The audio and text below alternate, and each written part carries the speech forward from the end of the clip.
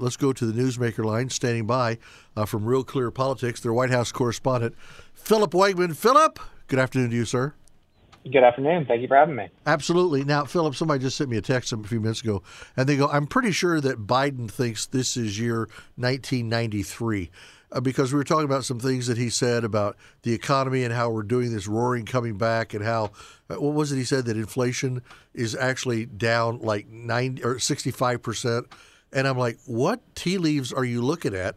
How are you getting all this? But he does it, and nobody calls him to task on it. So this is a regular question that the White House press corps puts to the press secretary. They ask, if things are so much better, if things have improved, like you have said, why is the American consumer not feeling it? And look, according to some metrics, inflation, well, not according to some, according to all metrics, inflation has eased. We haven't yet seen a significant recession, but just because inflation has come down, 3 or 4 points from where it was previously, it still is a lingering problem, and people are still feeling it when they pay at the pump, when they go to pay their groceries, or even the younger generation who perhaps wants to apply for a mortgage for the first time. They are seeing things that previously were attainable becoming more and more out of reach. And so the White House would like to, they say that there's more work to be done, but in their minds, this is sort of a messaging problem. They want to present the argument that things have improved and will continue to improve. And their hope is that inflation will be in the rearview mirror, that rates will have steadied, and that they will have achieved the so-called soft landing sometime next year as we head into the election. Yeah. Here's what I think. People want to know how well they're doing. I remember, you're too young, you don't remember. I remember in 1978 and 1979, under Carter, and God bless their family and everything, losing Rosalind in the last couple of days, and they had her funeral today, so blessings on them. But as a president, he was not the greatest thing that ever happened for us. And a lot of it was financial. I remember, Philip, that car loans got to the point that before Reagan got in, they were over 20% on the interest rate. Over 20%. Wow. I talked to a guy one time, this has probably been 20 years ago. He was a Lincoln dealer. He said, you have no idea what it's like until you try to sell a Continental, and the interest rate's going to be 21.35%. He said, good luck. Wow. Yeah, but okay, but if it is as Joe Biden says it is, if it is as Corinne Jean-Pierre says it is, why aren't people flooding car dealerships? Why aren't they running out there and saying, "Oh, it's so much better than it ever was. This is the time to turn in my trade, and this is the time to buy the new car because now I can get a new car loan at." I mean, when I finished paying off my car loan, which I did last month, I think my interest rate was 6%, and you couldn't get 6% now if your life depended on it. I think car dealerships everywhere are going to hate this segment. But, not only is it more expensive to get the loan for a car that previously would have been within reach for families, the big EV push that the administration has banked on has slowed. We've seen a number of manufacturers admit that some of these electric vehicles are piling up on lots, that there's not a demand for them. So that's another frustration here. The White House, they will say, yes, things have improved. Inflation has gone down from its peak, and they hope that things will return to a pre-pandemic level, that things will start to even out, and that some of these exorbitant prices will be a thing of the past. And certainly, we've seen that, for instance, in the used car market where prices have come down. But I think that, there are moments where, you enter into the voting booth and you make a decision. Right. And you think back on significant moments in the previous year. And one of those significant moments is likely for some people whether they had to turn down a loan for a vehicle just because the interest rate was so exorbitant. Yeah. Or, whether they had to, stay in their current home even though they outgrew it, because a mortgage is just unattainable right now. Certainly, things could change, and frankly, Republicans need to be careful that they are not perceived as being in a situation where they're almost rooting for the economy to remain stagnant or to slow, so that they can have a better November next year. Republicans have to be making a positive argument now as they control the House of Representatives for ways that they can improve things immediately, not just bank on some of this malaise leading to political power for them later. I get with Corinne Jean-Pierre, I get the stress that she's under.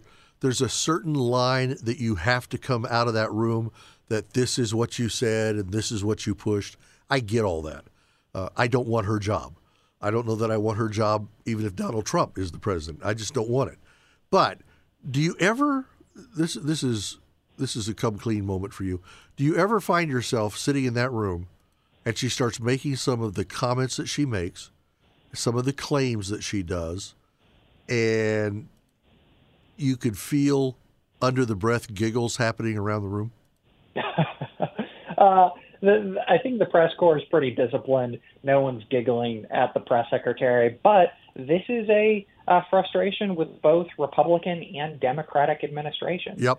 The ideal press secretary would be someone who would explain what is going on, what the administration is doing, and in an ideal world, this is just someone who would inform the public.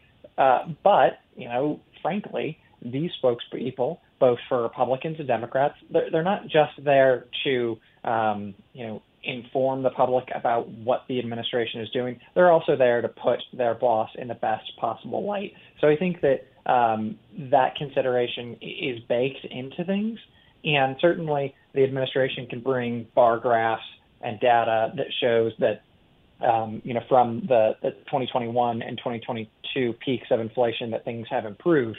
But that doesn't change the fact that there's still lingering frustration among consumers and voters, and sort of this festering belief among more and more Americans, and this is reflected in polling, that the next generation, that their children will not have as good of lives as their parents. I don't hear, maybe I'm trying too hard, I don't hear parents trying to share the hope and the joy, and you can become everything that you want to be moving forward. This is a great country. I think they still tell their kids this is a great country, but I don't think that with great hope, I remember, you probably had your parents do it to you too. If you're a good boy, if you do everything that you can, just know this.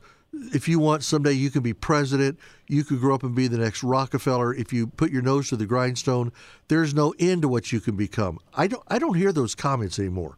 Anymore, it's like you need to learn how to, take care of your money because it's not going to be there for you if you don't take care of it. And it's just not the same stuff. Well, I'll know that things are really dire when parents start telling their children that they can grow up to be journalists. So hopefully the next generation is getting better career. You don't think anybody's going to come grabbing for your job? Is that it?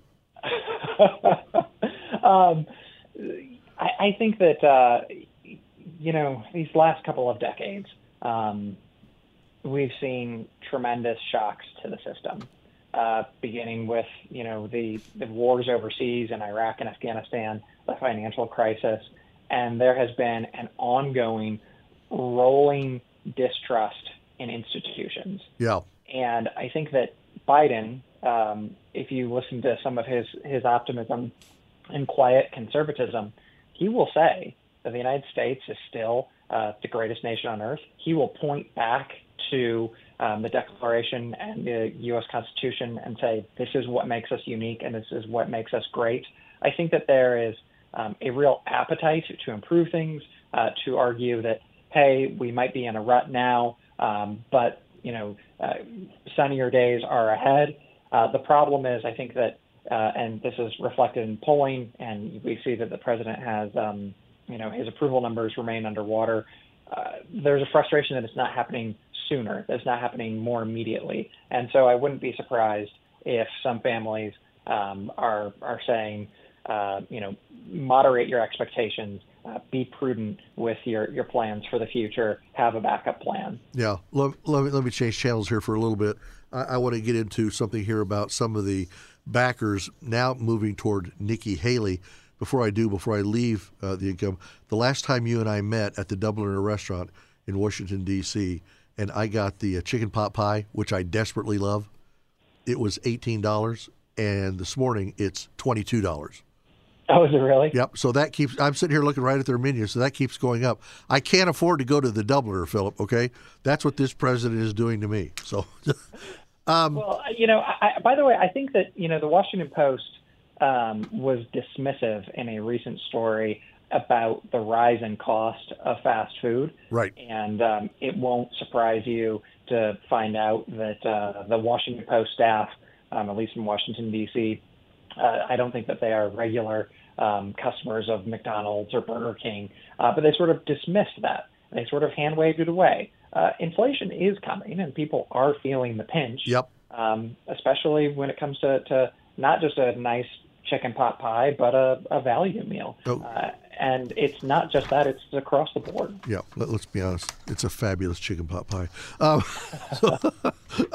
Let's go to where Charles Koch, billionaire Charles Koch, is throwing his money behind South Carolina Governor Nikki Haley in the Republican presidential primary. Now, let me throw out a couple of thoughts here, and then you pick it up and run with it. Is this a surprise to you? Because I don't think that Koch Industries thinks that she will be the candidate on the top of the ticket unless, God forbid, something should happen to Donald Trump, but that she might very well be in line to be his running mate, or this might be setting her up for 4 years from now. Is this a good move by them? Is their money going to a good place? I'll wait to say whether or not this is a good return on the dollar, but it is more than anything else an indictment on Florida Governor Ron DeSantis. He was seen as the Trump alternative. Right. And we have seen so many donors, so many billionaires say, all right, you are not getting the job done. Previously, the Koch network was very friendly with DeSantis during his race for governor. Now that they've moved on. I'm not certain that this will lead to a big boost for Nikki Haley, because think about it. The left is inclined to dislike the Koch brothers because of their dark money spending. Right. And on the right, there are some conservatives who are frustrated with the Koch brothers' libertarian leanings on things like criminal justice reform. So does this mean that a lot of votes are suddenly going to become available for Haley, or that any donations would allow her the fuel that she needs to get closer to the finish line? I'm not certain. It could be more of a liability, but more than anything, it fits the pattern of donors saying DeSantis is not getting the job done. Right. For a Trump alternative, we need to look elsewhere. I have a thought on that and on Haley. Let me throw them out. You do whatever you want with them. I think DeSantis is a little tied up. He's a little hogtied here in being able to separate himself from Donald Trump, because it's not as if he's from a different state than Donald. They're from the same state. So they're sitting there subdividing a lot of the same appeal of the state of Florida and what they're doing. And do you think that if, in fact, Nikki Haley, or she's not going to catch Trump, but by the time they get to Iowa, if she's definitely on a northward bend, do you think he was going to have trouble going after her like he did Hillary, because Nikki Haley is not Hillary Clinton? Nikki Haley was the rare Trump alumni to leave the administration with an endorsement from the former president. Right. I'm not certain that he knows what to do with her as a candidate. She doesn't lend herself to some of the same attacks. So we'll see how he deals with her later on.